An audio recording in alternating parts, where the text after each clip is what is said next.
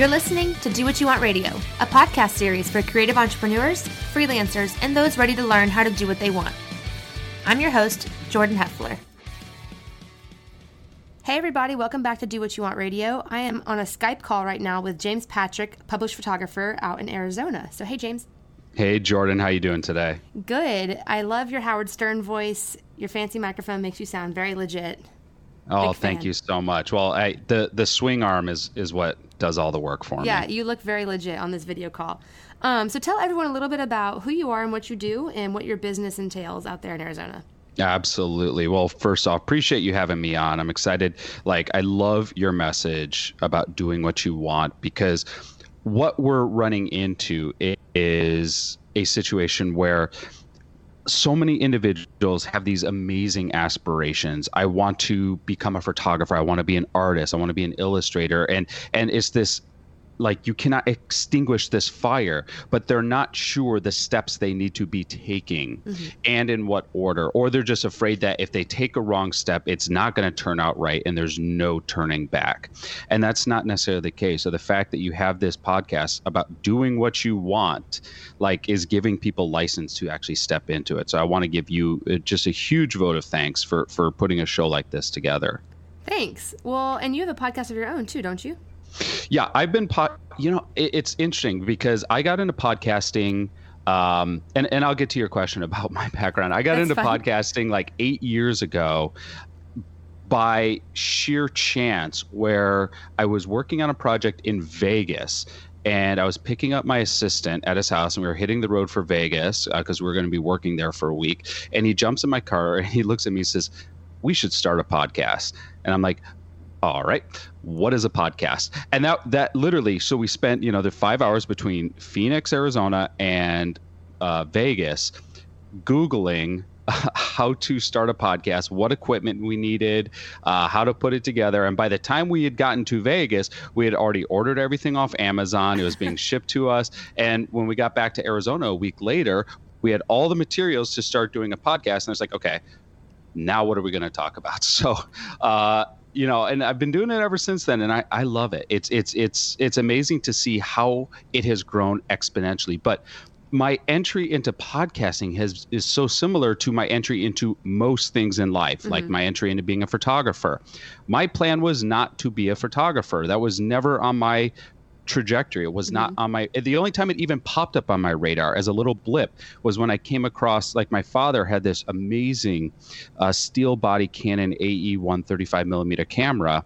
He wasn't a photographer. He just happened to own this thing. And I found it one day. I was like, oh, it'd be cool to take photos. And he warned me. He says, that's an expensive hobby, son. It's like, okay, I'll back to writing, because I was a writer. And I did what I assume would be the most appropriate trajectory for a writer to take, which is I became a journalist. And I was studying journalism in college. I was working as a journalist. I was a beat reporter, which I did not like being a beat reporter. And for those who are not familiar with what a beat reporter is you get assigned to a beat and you just have to cover that beat every single issue of the publication. For me, the beat I was covering, it bounced around, but I had to cover a county board of supervisors meeting every week. That was a really boring beat. Very riveting. Oh yeah. I mean, I was just my whole goal with it was to get my assignment done within 60 minutes of walking out of the meeting. I was it just depressing me that much. I worked a beat as a reporter in, of all places, Tombstone, Arizona, covering town hall meetings in Tombstone, Arizona. Never fun, although sometimes curiously interesting, maybe another podcast. But I was also a beat reporter covering an arts and entertainment section, and a little more interesting because I got to write fluffier pieces, but I liked writing, but it wasn't resonating with me. And one day I'm working late in the newspaper office, and my editor is about to send me out an assignment to go interview this orchestra conductor. And he says, by the way, we don't have any staff photographers left in the office to go with you. Can you take this staff camera and go take a photo to go along with your article?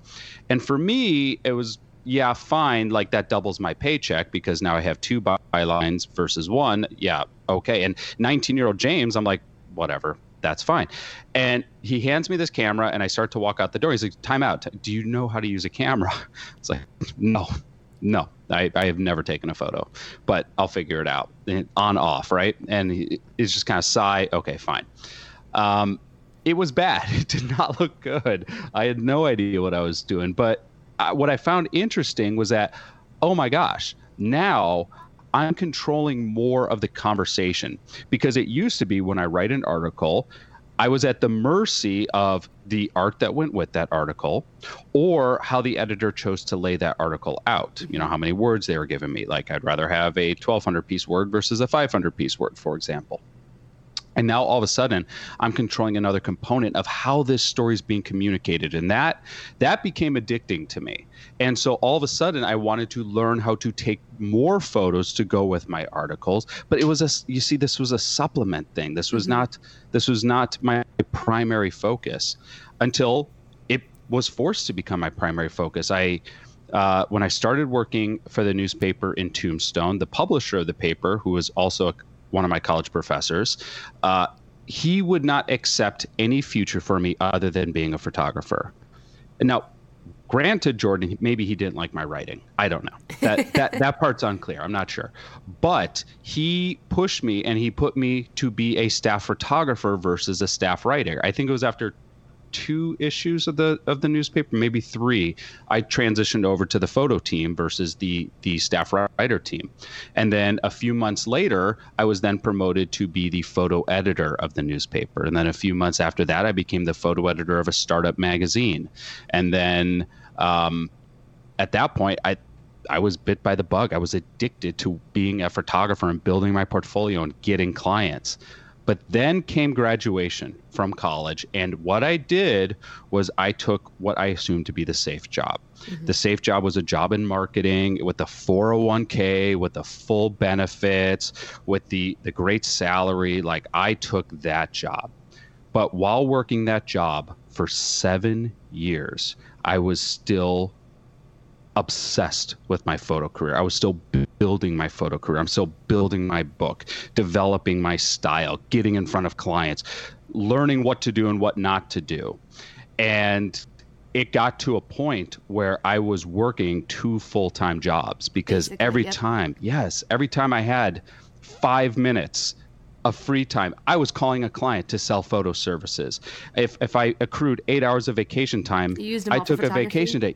Yes. That's what I used to do. And it just got to a point, like 7 years.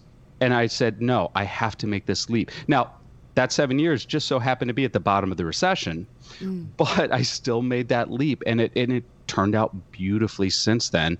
But just like podcasting, this was not the plan. It was something that was in front of me that I'm like, I was curious enough and I had to pursue it. I think that is a big theme with creative entrepreneurs, is to just remain open to what might be thrown at you, because you don't know what you might like until you do it. Like, for me, I always talk about this, but I graduated in photography, and it was like fine art photography in college. Mm-hmm. And then you graduate and everyone's like, oh no, how do we make money? So everyone starts doing senior pictures and baby pictures, whatever, because you can't just like graduate and go straight to like gallery life and then make a bunch of money to sustain yourself. So then I was kind of doing everything, and I dabbled in weddings, hated it, but I was like, this is what I'm supposed to be doing. Everyone says you should do weddings, so you do it. So then, you know, it opens up the doors to like, well, maybe I'll like doing music photography, which I ended up loving to do. And maybe I'll like doing event photography, which I ended up liking to do. But you don't know until you kind of start doing it. And then you also find out what you don't like to do. So like, I did a couple weddings and was like, this is the worst, please make it stop. Mm-hmm. And so I stopped. But then it turned into like blogging and social media marketing, and then now a podcast. And you never know, and I don't know what's next. But if you are so one-track minded with what you're doing, you'll never get to see what else is out there.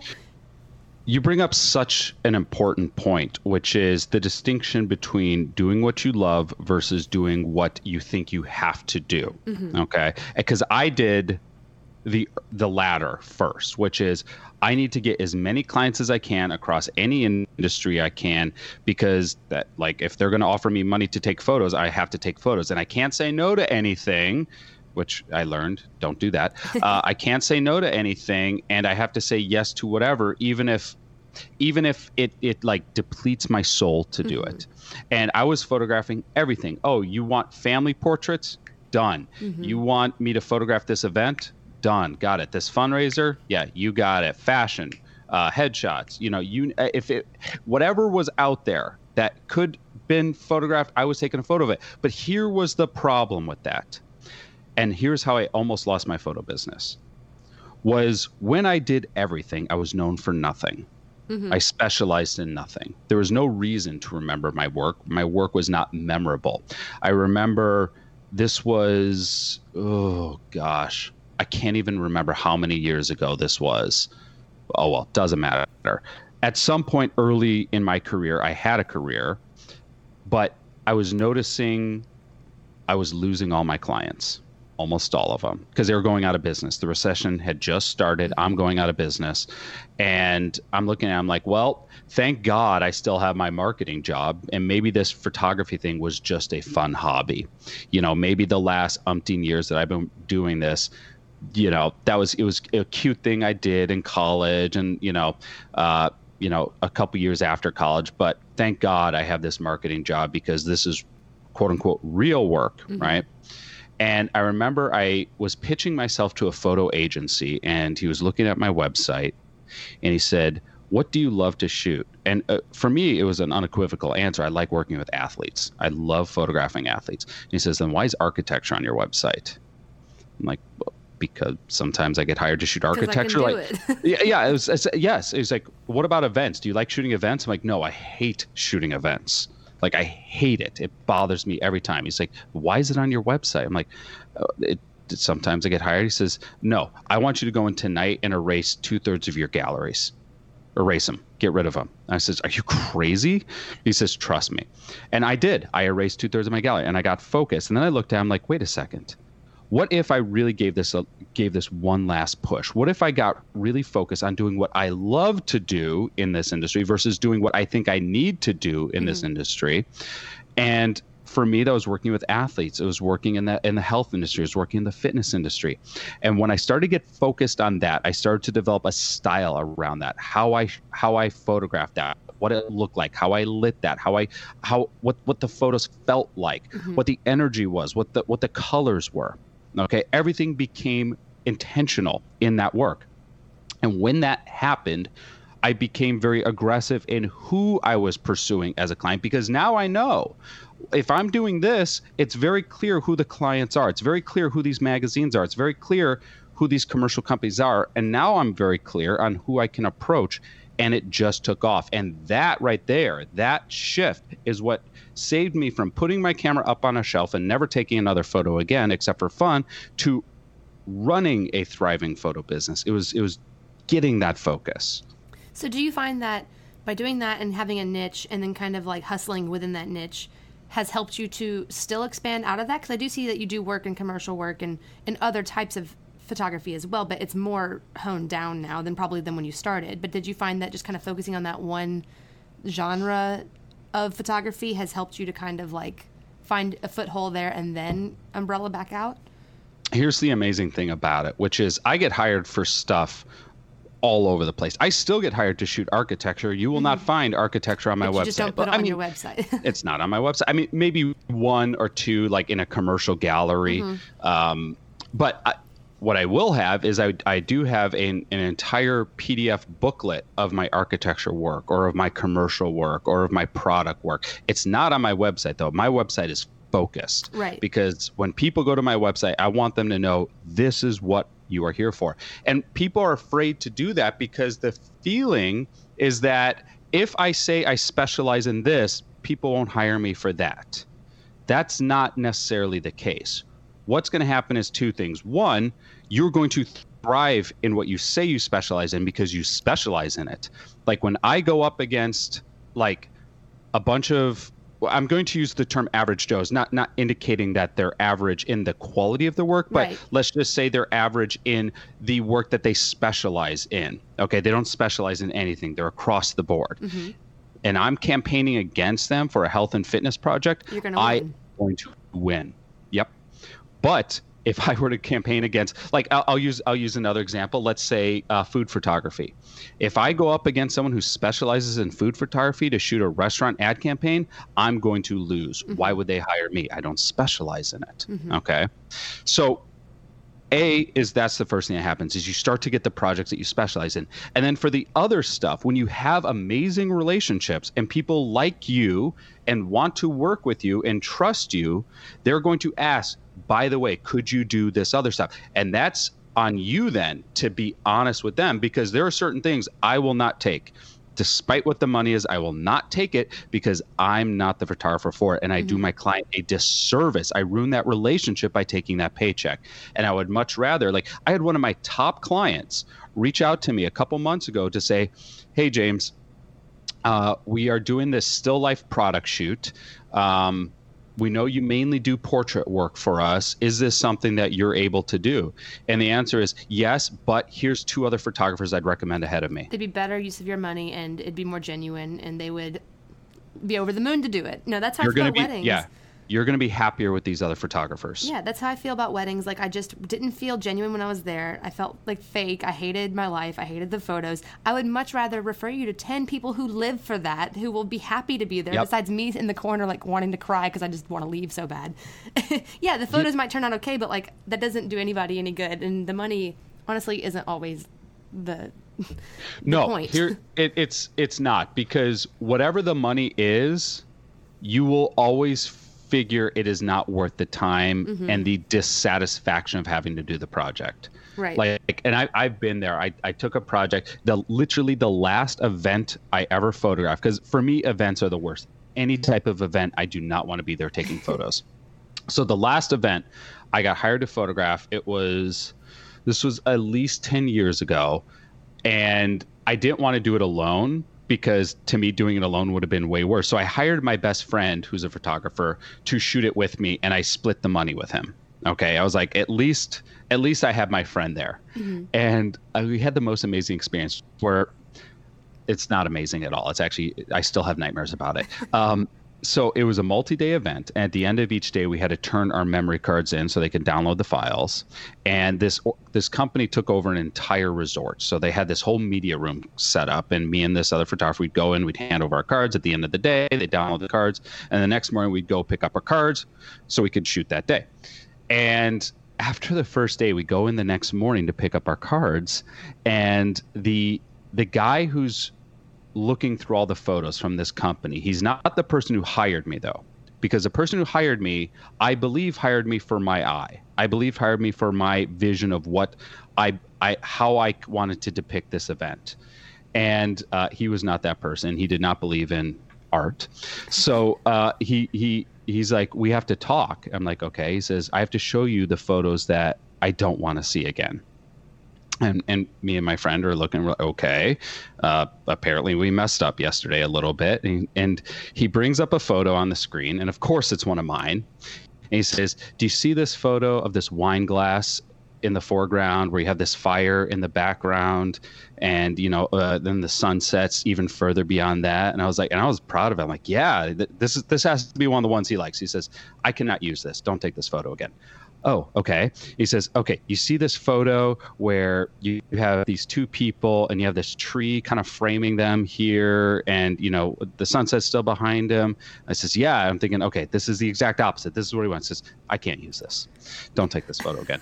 And so my friend is laughing his ass off because they're all my photos. And he's just bringing up photo after photo after photo. I cannot use this. And it's like, how I would, like, I'm trying to be so artistic to make this interesting, to make this, and all the photos he wanted are just 2 people standing side by side smiling. That's it. Just like cell phone, just like, I hate that quick so reps. much. And that's all he wanted. And so the rest of this project, that's all I was able to shoot. And it was just like killing me. And I literally looked at my friend, who still was laughing the entire weekend, because the guy who was saying it had this really thick accent. And we just kept going back to the expression, this I cannot use. This I cannot use. And every time I'd put the camera to my eye, my friend would lean in and he says, this I cannot use. And I'm just like, oh, you're right. You're right. I'm not going to take this photo. And it was the last time I ever photographed an event. Well, those are the situations that always blow my mind, because I'm like you. For me, every time I pick up my camera and I get hired for something, I am expecting to get the next best shot I've ever taken in my life. Like, I go out into the world every time hoping that I can raise the bar more versus whatever else I've done, because that's just what it's like to be creative. And sometimes these jobs are just like so much less than what you're expecting. So like we're trying so hard to make it like this amazing, compelling thing, and sometimes you're just working with what's there, and they really just want you to document what's there, and it's so soul crushing because you're just like, really, that's it? And then it almost makes it easy, but then you're like, what's the point of doing this? It's such an interesting balance, because as an artist, you are beholden to your client and what your client needs. Mm-hmm. So you have to be so careful about the work you take. And that's one of the reasons, like, most of my work is magazine work. I do lots of magazine work. Now, magazine work, they're going to give me creative license, lots of creative license, because my name goes next to the photo. Mm-hmm. And I've had incidences where, like, I'm working with the magazine and we have a strong disagreement about what should be running in this publication. And I have been known to put my foot down to say, no, I cannot release this image. This is not up to my standards. This is not what I want. I wouldn't want my name on this, and you should not want your publication's name on this. Like, this is the better option for us. Now, when I have a good relationship with an art director or photo editor, that's a much easier conversation. If it's the first time around, it's way more delicate. Obviously, it's way more delicate, and you're trying to do what you can to make them happy, right? But the whole essence of shooting for magazines is they want your creativity. They want you to be also a problem solver. Because, you know, I work with lots of professional athletes, or we'll just say like C-level celebrities. And it's amazing the little issues or mishaps that will come up via publicists or conflicting schedules, or, you know, they show up 3 hours late and they only have 5 minutes, but you still have to make a photo. That's still your job. So what can you do creatively quickly? But then also, like, the thing that I really tout when I go to sell myself, to push myself to clients, is like, you give me 5 minutes, I'm going to make you a shot, because I'm going to get something out of that person, like, that they didn't know was possible. And there are photographers who are very technically inclined, who, you know, it's funny when I'll every now and then I'll teach a lighting workshop. But even when I teach lighting workshops, like, I'm like, well, I want a lot of light, so I'm going to pump this up a little bit, or I want it softer, so I'm going to use a bigger modifier. Like, and then someone's like, well, let's talk about the inverse square law. And I'm just like, okay. Or I'm just going to move it a little bit. Like, you know, it's just like, I just want to feather this a little bit. Make it up as you go. That's all photography really is. Yep. And so there's that side of it. But, like, from my side of it is like, I could not care what the technique is or what the technology is. Like, I posted something on my Instagram last week. I said, what is the number one challenge you have right now? And a photographer commented, says, I don't have the right equipment to make my photos. And I said, not true. I said, focus. Like, I started with grab an iPhone, make it happen. I could afford it. I spent $300 and I got a advanced compact digital camera. It was 5 megapixels, 5 or 6 megapixels. It just had a fixed lens on it, and that's all I had. And I made it work, and I built a career off that camera, and then earned enough money to buy my next camera, then my next camera, then my first light. Like, focus on your vision, focus on your style, focus on what you see, and create that way. Like, I'd rather, like, I use the example of professional athletes. If I have 15 minutes with a professional athlete, and that athlete walks on set and he's not comfortable, I am not going to take his photo for 15 minutes. I will not. I will spend as much time as I need talking to him, getting him to feel comfortable, getting him to feel like we're going to have the best time ever. And if that takes 14 minutes, then I'm going to take 1 minute of amazing photos as opposed to 15 minutes of mediocre photos. I like what you said about the equipment thing, because I always use the metaphor. My boyfriend is a really talented guitar player, and I play guitar, but that's how we kind of met. But I play like very bottom level, like Taylor Swift, like chords. Like, I'm not like shredding. He was the lead guitarist, like, in a metal band, so he can shred. But we always talk about, like, people love to DM me, be like, what kind of camera do you use? I'm going to buy it. Like, or like, oh, my camera doesn't take as good of photos of you. Yeah. And I always, like, bring it to, like, well, my boyfriend can shred guitar on a toy guitar, but if I go buy the $10,000 guitar that he wants, like, it's not gonna make me play my chords any better. Like, you know, it's the same difference. Like, it's all about the person and the skill, and sometimes you just learn it on the cheapest thing you can get your hands on. There's three things I want to say to that, and hopefully I remember all three. The first is okay, I will remember all three. We're gonna use my active short-term memory here. All right, so the first is when I got the money to buy a real digital camera, and for me, like, because I had a digital camera, it was like this 5 to 6 megapixels, advanced. I remember it was a Sony CyberShot. I remember that. Oh, I had one of those. And it looked like a big L. Like the lens was on one side, and then the body was on the other side, and the lens kind of tilted up and down. That cost me a few $100, but when I finally earned enough money to buy my first real digital SLR camera, it was the Canon 20D. Okay, so it was their second kind of prosumer model after the 10D, and I spent my entire savings on it, and I was so excited when it came in the mail, and I got it, and I went to take a photo with it, and then I looked at the phone, I'm like, this doesn't look good. Like I thought this would look so much better. This doesn't look good. And what I realized was that, I learned so much on shooting with this Sony that I had like kind of hacked my way through kind of shooting on this crappy camera to make the photos I wanted. And now I have something and I have to start over. I have to learn how to use this camera. It's not making my photos better. And eventually I did learn to use it, but it was so much different. So like, once again, like your technology does not make your work.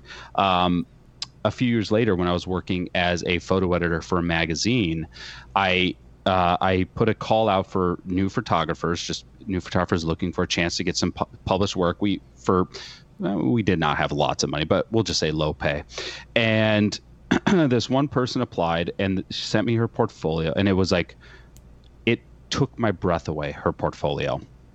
Photos from all these different countries. She had traveled the world, and I mean, just so much heart and emotion. Like there would be emotion in an empty rugby field in her photos. There was emotion in a footprint in mud, like emotion in these images. And it was just like, I remember I saved them for years because I would keep looking at these photos like, wow, these are amazing. So when I met with her, I had asked her, I says, oh, by the way, what do you shoot with? Just in passing. She's like, oh, I don't have a camera. I'm like, what did you take all these photos with? She's like, oh, those were just disposable cameras. I was like, you took these photos with disposable cameras? She said, yeah, just like the little ones at like Walgreens and stuff. I'm like, all right, you're hired. Like that was, I was like, you're hired, and B, I'm going to show you how to take photos. Like I'm going to, well, not show you how to take, but I'm going to show you how to use a camera. Yeah. Use a camera, because we have a staff camera. I'm going to teach you how to use it, and you're going to use it because you're going to be my lead photographer, like without question. And we worked together for years. And the third thing I love that you had brought up that you and your boyfriend play guitar, because I literally just started learning to play guitar like a month and a half ago. And last night I had my lesson. My instructor was showing me all the different types of guitar picks you could have, and I was such an idiot. I'm like, wait, there's more than one? Right. Like that's how dumb I was. No, but it's the same thing with cameras and lenses and stuff, because in college we never talked about lenses. I don't know why. I just had what I had, so I was like, I'm good at what I do. This is what I use. And like I was so naive, and then I graduated and I was like, oh man, there's like different millimeters, and that has to do with the length and the photo and the weight, and it never occurred to me, which was almost kind of like blissful to be that ignorant, because I was just using the one thing I had and doing what I could, and you know what I think it is? I think it's when photographers talk about gear, I'm going to put it akin to people who talk about the weather. It's like it scares me to ask a real question like, how the hell did you land your first client? What was the biggest obstacle you overcame in your career? Like, tell me about a situation that was difficult, but you broke through it. Or tell me about one of the biggest wins you've had in your career. Or where do you source your inspiration? Like, those are big questions, and they're scary for people to ask, and they're scary for people to think about conceptually. So instead, what we'll do is we'll say, what do you shoot with? What do you take photos with? Yeah. Oh, what sort of gear do you use? And it's just like it's. I feel like we're doing ourselves a disservice when we ask questions like that. When I get questions like that, I just want to say no, wrong question.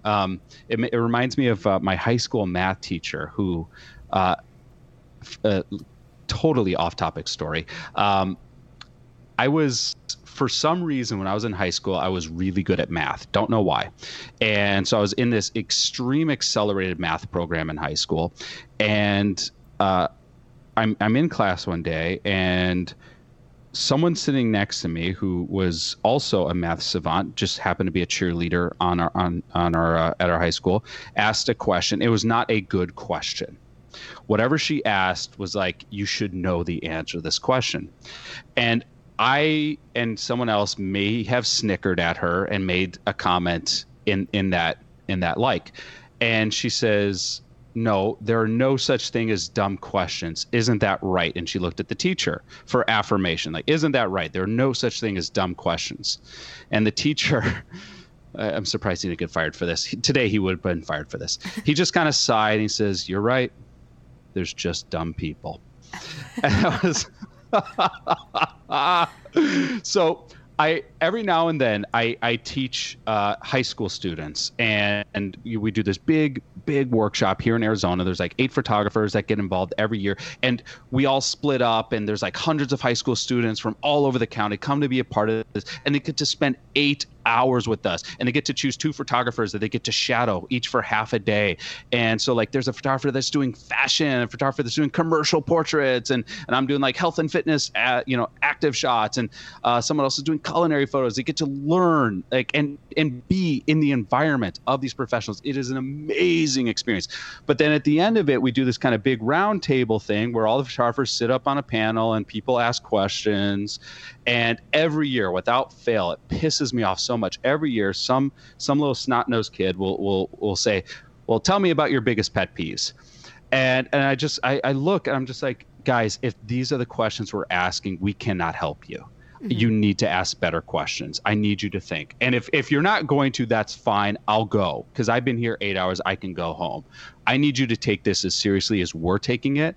Like, if you ask us serious questions, we're going to give you serious answers. Like, you should be asking about what it was like struggling at first, how you found your vision, how you developed your style. These are the questions we need to be asking right now. And if you could ask those questions, then you have our attention. But if you're just going to ask us what our biggest pet peeve is, then my answer is people asking me what my biggest pet peeve is.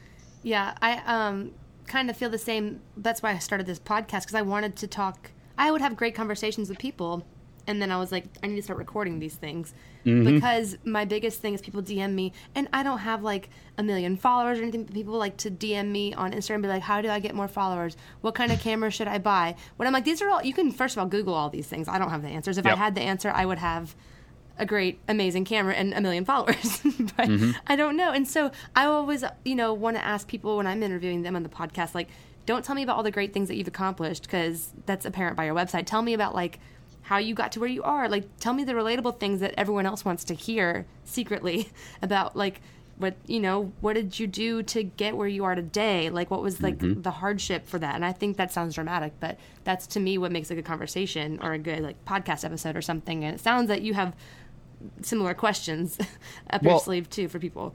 I think here's what it is. And every day or so, someone will message me, call me, text me, DM me with a inquiry. And the inquiry is, here's who I am. Here's a little bit of my background.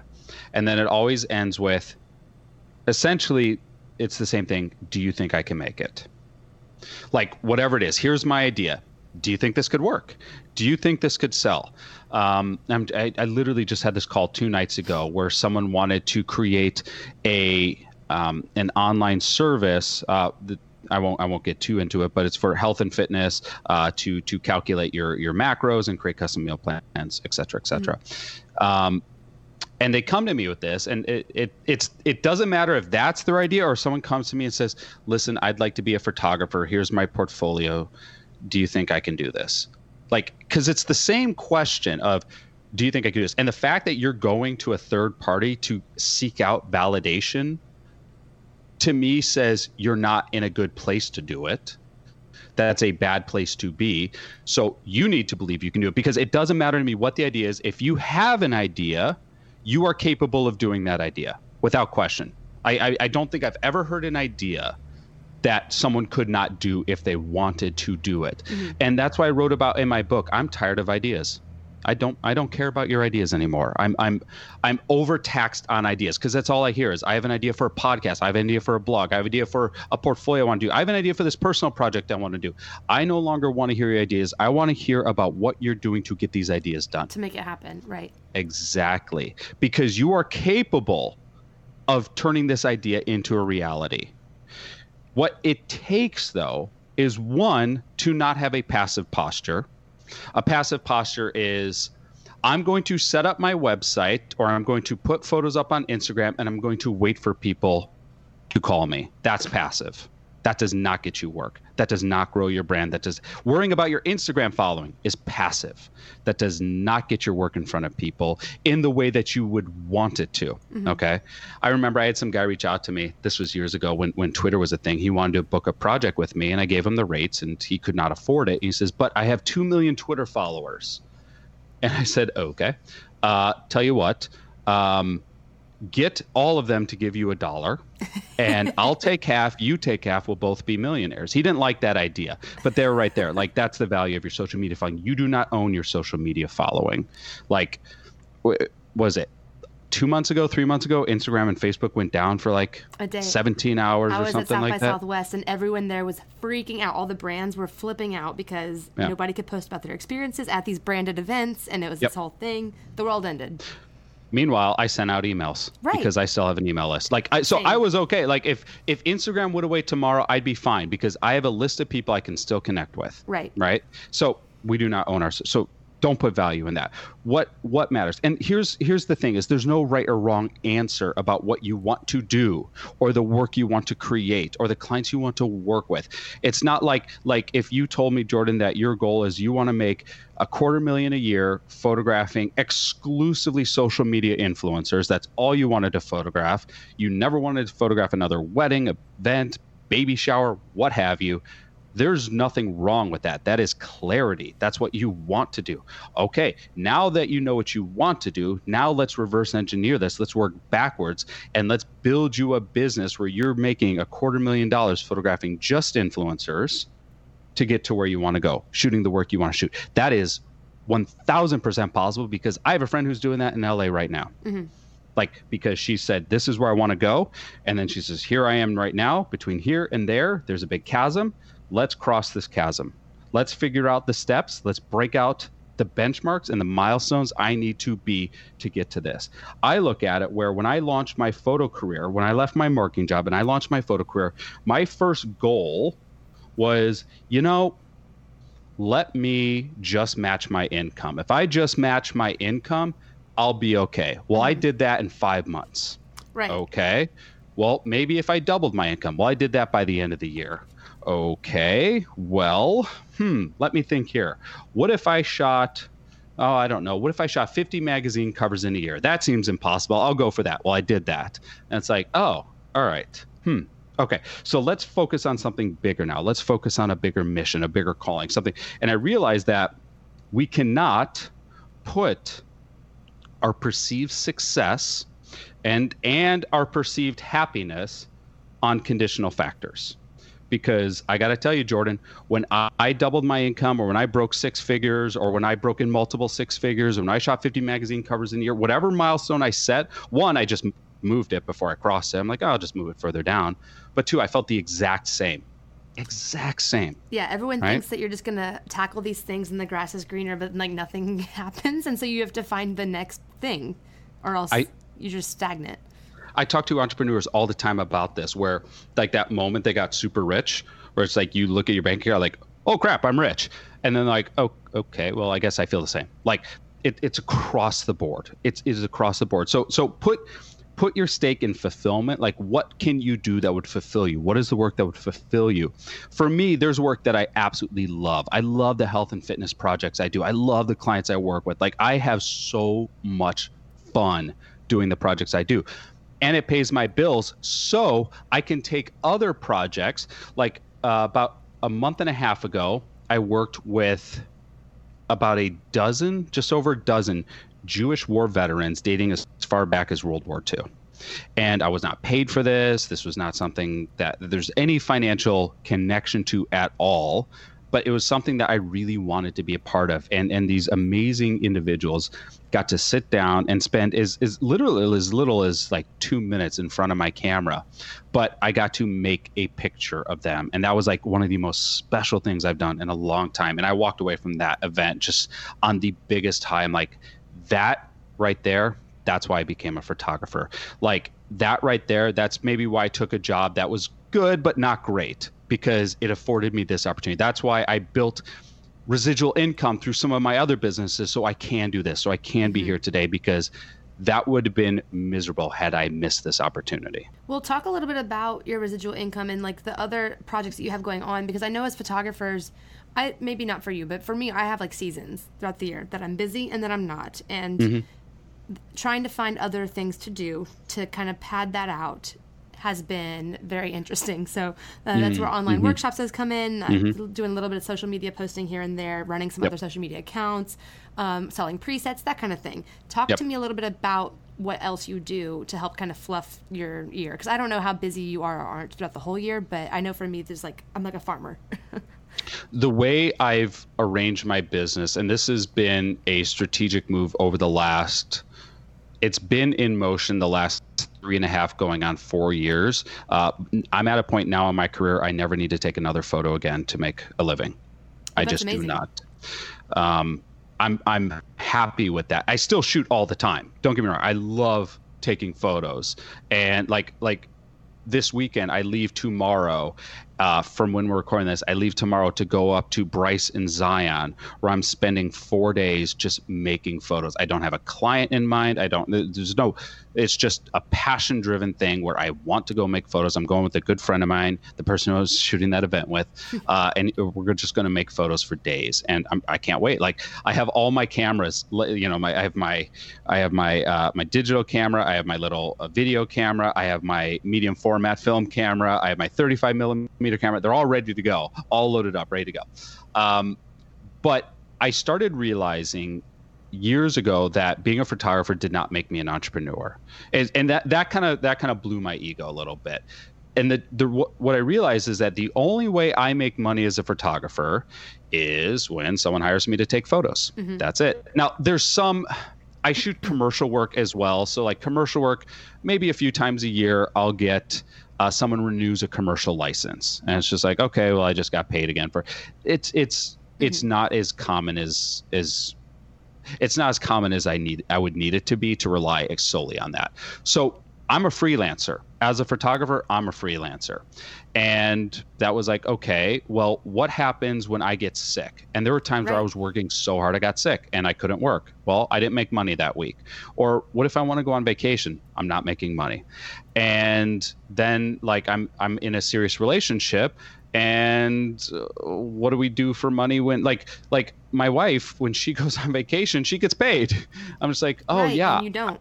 I forgot about that. And I have to then put money into my retirement, and like I don't have a company putting in my 401k. I am the company of my 401k. So that really opened my eyes to what could happen next. And this once again comes to fulfillment and impact. And the thing that was important to me from the start was, how do I help others in their journey? Like, what could I do to assist others? Because I've taken some huge leaps in my own life, my own journey. And don't get me wrong, I've fallen a ton. I have messed up a lot, but that's fine. Because the thing is, like, we fear that if you mess up, it's over. It's not over. Like, you just mess up and then you do something else.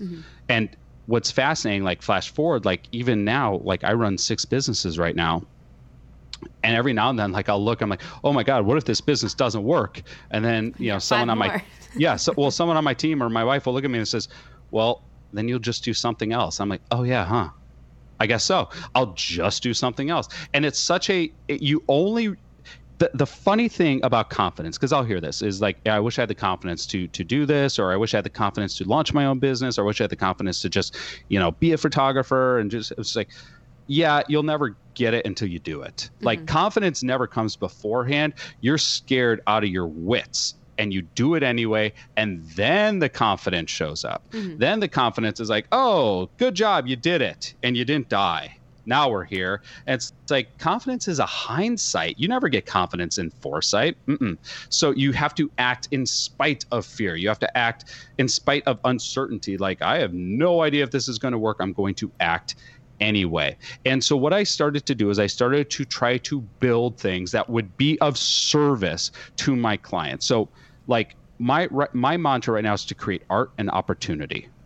Art and opportunity. Those are the two things. So there are lots of things that we'll get propositioned with or pitched with that we can add into our business portfolio.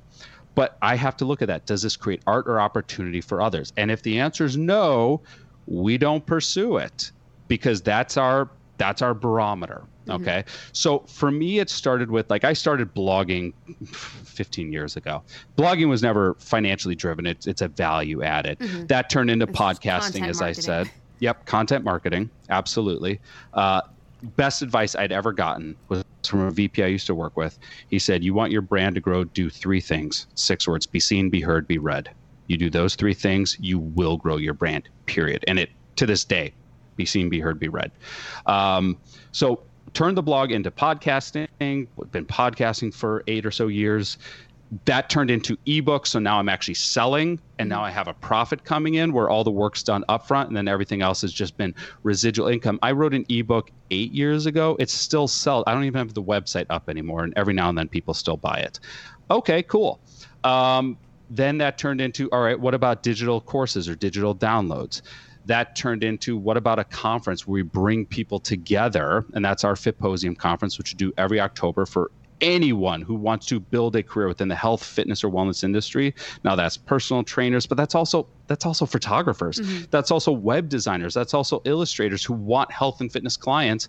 Hey, you'll go to this conference, you'll learn how to build a brand, how to market a brand, and how to profit from a brand in the health and fitness space, and be surrounded by 300 to 400 of your clients in one room at one time. So we created that event. Then we created a mastermind to help people work through stuff in a connected, a very aggressive posture. I do one-on-one coaching. We're creating some webinar series right now. We're working on some new digital downloads. So it's interesting, because if I were to time the hours, I work as many hours now as I did when I first launched my photo business right out of college, or I guess I was still in college. I'm working as many hours, but I'm getting way more done. I have way more time for myself, like way more time for myself. And like I've 6 times the number of businesses I'm running. So it is possible to do it. But here's the thing, you don't have to want to do that. You could just want to just take photos, and that's it. And if that's it, there's nothing wrong with that. There's no shame in that. There's just clarity of, this is what I want to do. For me, I wanted to increase the impact we have on people. So that's why we started to add in all these other facets. So the facets grew. And like I said at the start of this, like, I don't need to take another photo again, but I still will, because I love it that much. Well, it sounds like you've figured out a way to diversify your outreach and impact and income all at the same time, which I think is the goal that everyone's trying to do. So, yeah, because I get asked that a lot, where it's just like, oh, you work from home and you do photography. How do you make a living? And I'm like, well, I don't work. I don't take photos every single day. Some weeks I do. Some months I don't have any. It's hard. And so you just have to figure it out. But diversifying the amount of ways that you can reach people and have your brand speak and also make a living off of, I think, is always like the goal. We were doing a inner team training earlier this week of when we're recording, where we've been training our own team how to improve their sales, because there is one thing that determines if a business is going to succeed or if it's not going to succeed. One thing at all, and it's not talent. So this whole thing of, I don't have enough talent, I don't have enough creativity, I've never considered myself that creative of a photographer, but yet I will make more than 3 of my colleagues combined in photography. Why? Because I'm going to sell better. I'm going to work harder. I'm going to hustle more. I'm going to leverage other things. There's always a different inroad. For me, one of my greatest inroads was the fact that I was a writer. So I could go to a magazine and say, I'll be a photographer. I'll also be a writer. Okay, that was a great inroad for me. The fact that I worked as a photo editor for a while, guess what? I worked as a photo. I know what photos you need because I was the person sitting in your chair. Okay, so those were my inroads. Everyone has their own inroads. Even if they think they don't, they do. There's an inroad that they can do. And maybe their inroad is they're willing to just hustle a little bit more because persistence will trump talent 100% of the time. And it's all about earning attention, earning relationships. So we talked about like that passive posture of just setting up a social media or setting up an Instagram, just assuming work's going to come in. Nope. Like I remember I was talking to a friend of mine about how angry we are about the term passive income. That's why I said residual income. Like I don't believe in passive income. Well, like you still have to market it. It's never just passive. Yes. And like my book, I wrote a book last year and it sells and I get royalty checks. But guess what? It took a year of my life to write that book. There was nothing passive about that. And then I did a ton of podcast interviews talking about the book. And I did a ton of promotions talking about the book. Like, yeah, no, there's nothing passive about it. Take the word passive out of your vocabulary. Be active, be proactive versus reactive. Reactive is I wait for a client to call me. Proactive is here's a list of 100 clients I want to be working with. I'm going to take time every single day and I'm going to call some of these people and I'm going to earn that relationship. And it might not be the first time. It might not be the second time. It may be the 12th time that I'm finally going to get through, but I'm willing to do that work. And when I look at it and I look at the number of magazines that I work with, it took years to get some of those magazines as clients, years. Like I had one magazine, it didn't take years, but I was doing a marketing campaign with them where every month I'd send them a new postcard of my work. Every single month they got a new postcard of my work. Now, the first month, and I assumed after 1 or 2 months I'd hear back. They're like, "Oh my God, James, how have we never heard of you? You're a genius. Your creativity is just breathtaking. We must meet you immediately. Come to New York." After 9 months and 9 postcards, I've heard nothing. And I'm depressed. I'm like, oh, how are they not seeing how amazing I am? And I'm just like, God, they must hate my work. Maybe I shouldn't be a photographer because we get in our heads like, oh my gosh, obviously they hate my work. Obviously I'm not good. I'm not good enough to ever get that client. I'll never get there. Damn it. And you get so self-defeating. And I was looking at one of the photo editors' Instagram accounts, doing some polite stalking, and there was a photo of her working at her desk one night, and there was something that was on the wall behind her that was catching my eye. And it took me a second to figure out what it was because she had this big open blank wall behind her, except for one little thing right there. And that one little thing was one of my postcards tacked to her wall. It's the only thing on her wall. And in fact, it was the only thing on her wall. And in fact, it was the first postcard I sent her 9 months ago. So it's been on her wall for almost that long. But I've never heard anything from this person. And that was that light bulb moment. Oh my God. They're noticing they just don't need me right now.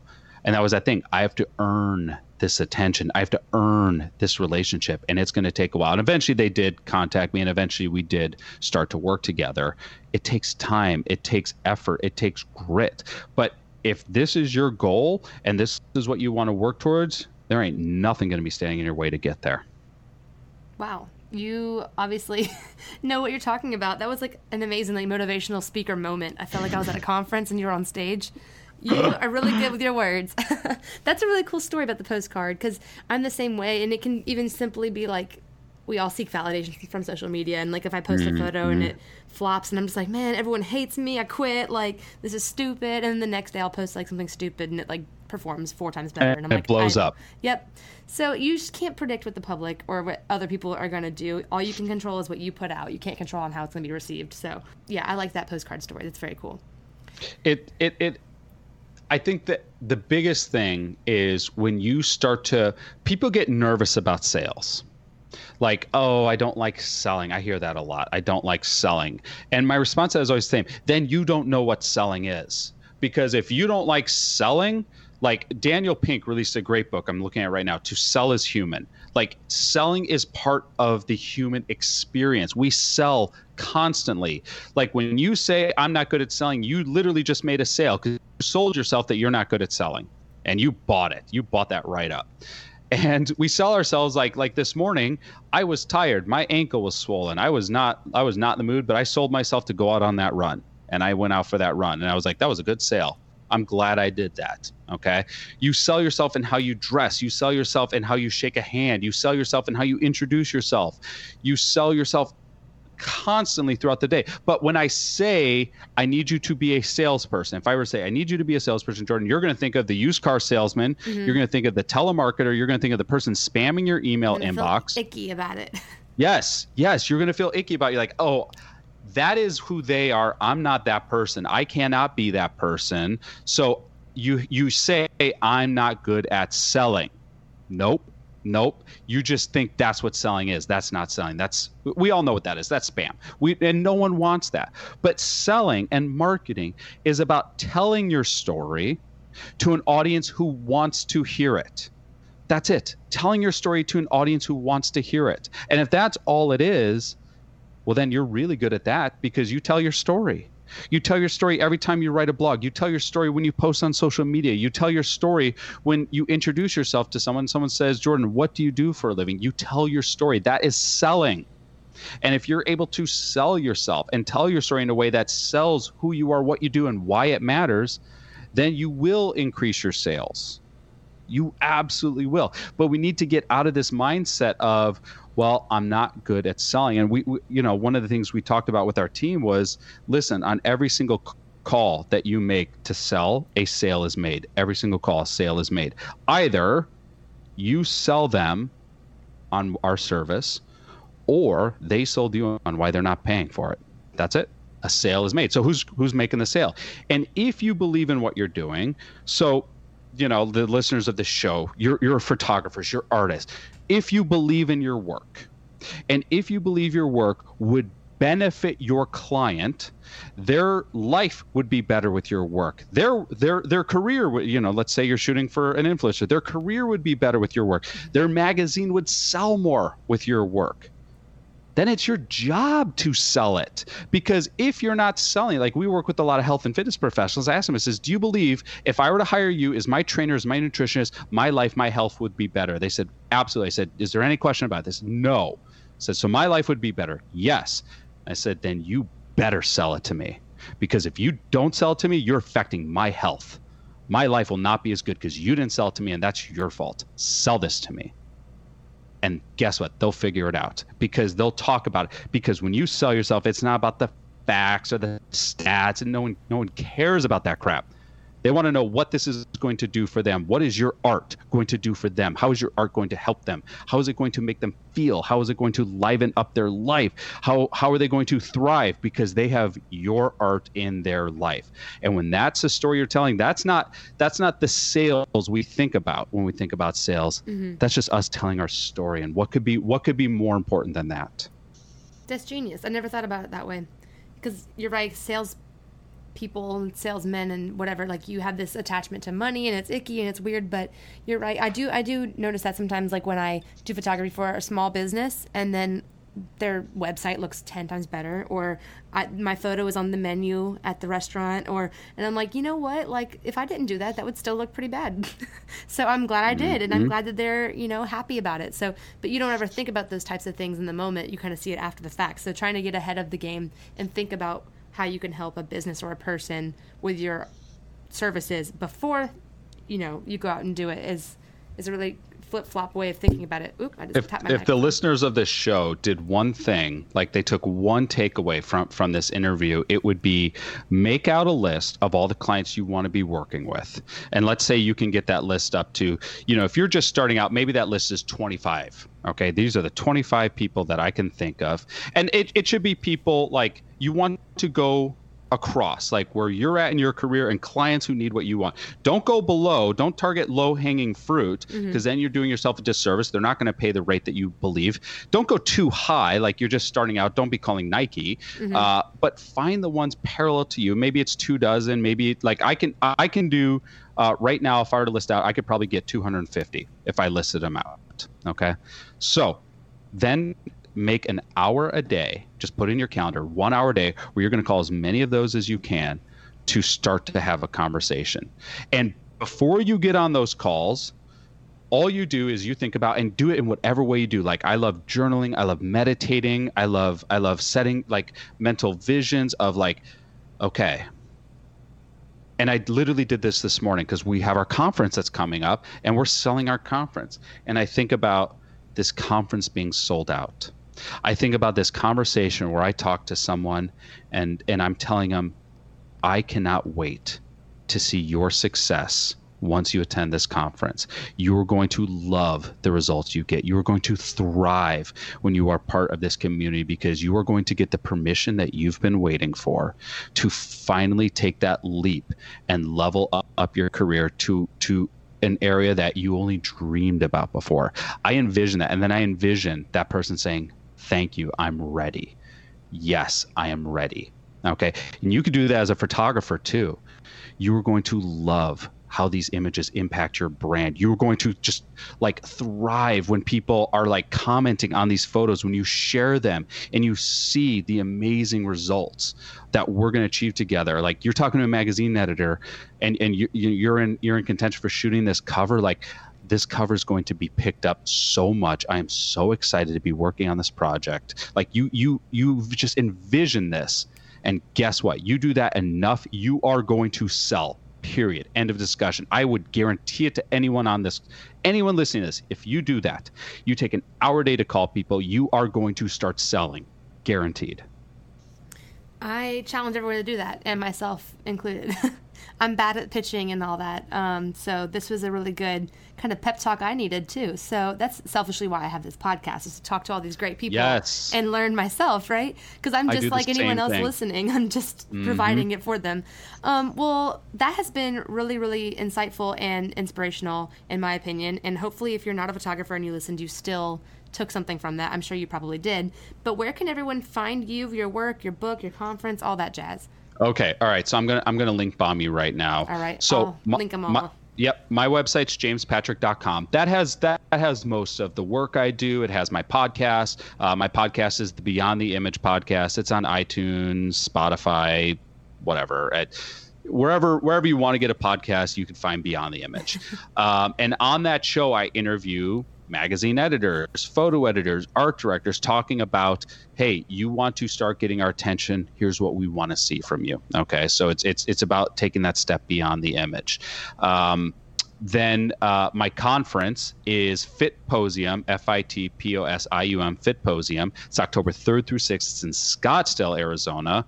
I mean, we have legendary speakers on the stage. I don't care what you choose to do for business. Like, you could have no connection to fitness at all. You go to this conference, you're going to take away more in these 3 to 4 days than you have in the last 10 years about career development, growing a brand, growing your audience, increasing your impact. Like, we have like multi-millionaire, legendary marketing guru and speaker Chris Harder's our keynote. We have fitness entrepreneurs Danny J and Jill Coleman are on the stage. Billy Polson, this guy is a genius when it comes to like setting your marketing plans and action items. Like I look at it and it's like you with your podcast. Like, I'm just like, I just wish I could go to every one of these sessions as an attendee, because there's easily $50,000 worth of coaching at this conference without question, for not even 1% of the price. Like, right. It's an opportunity, and we bring out magazine editors to be there in person. So you want to get your brand seen and you want to get your work seen by magazine editors, they'll be there in person looking at work, taking one-on-one meetings the entire weekend. It is an amazing opportunity. So that is fitposium.com. Instagram @Fitposium. My Instagram is @JPatrickPhoto. And I think that might be all. Oh, the book is Fit Business Guide, and that's available on Amazon. Sweet. Well, I will definitely link all of those in my show notes for anyone who's listening who wants to get in touch with James. But thank you so much for coming on the show and spilling all of your knowledge. Jordan, thank you so much once again for actually doing this show, which really is an advocacy for people to do what it is that they absolutely love. Hey y'all, thanks so much for listening to Do What You Want Radio. As always, you can find all the tools and links that are referenced in this week's episode at dowhatyouwantradio.com in the show notes. If listening to this podcast has brought you any value at all, please take a moment to go subscribe, rate, and review Do What You Want Radio so that I can continue to reach creatives just like you and me. Doing this podcast is a lot of fun, but it takes a lot of work as well, and I do it all by myself. So I really appreciate those of you who keep listening week after week. You've already dedicated a lot of your time to listening to my voice, talking too fast probably, but if you're not tired of me yet, you can keep up with me, my photography work, and the creative services, products, and workshops I offer at jordanheffler.com and at jordanheffler on Instagram. If you want to be hardcore informed, subscribe to my weekly newsletter to get a free branding worksheet, as well as weekly tips and promotional offers for my digital products and merchandise, like Lightroom presets, Instagram overlays, t-shirts, hats, and everything else you didn't know you needed. You can sign up at jordanheffler.com/subscribe. Thanks again for tuning in to Do What You Want Radio. I just want to let you know that you're probably doing a great job, and you probably deserve a beer. So go get one. See you next week.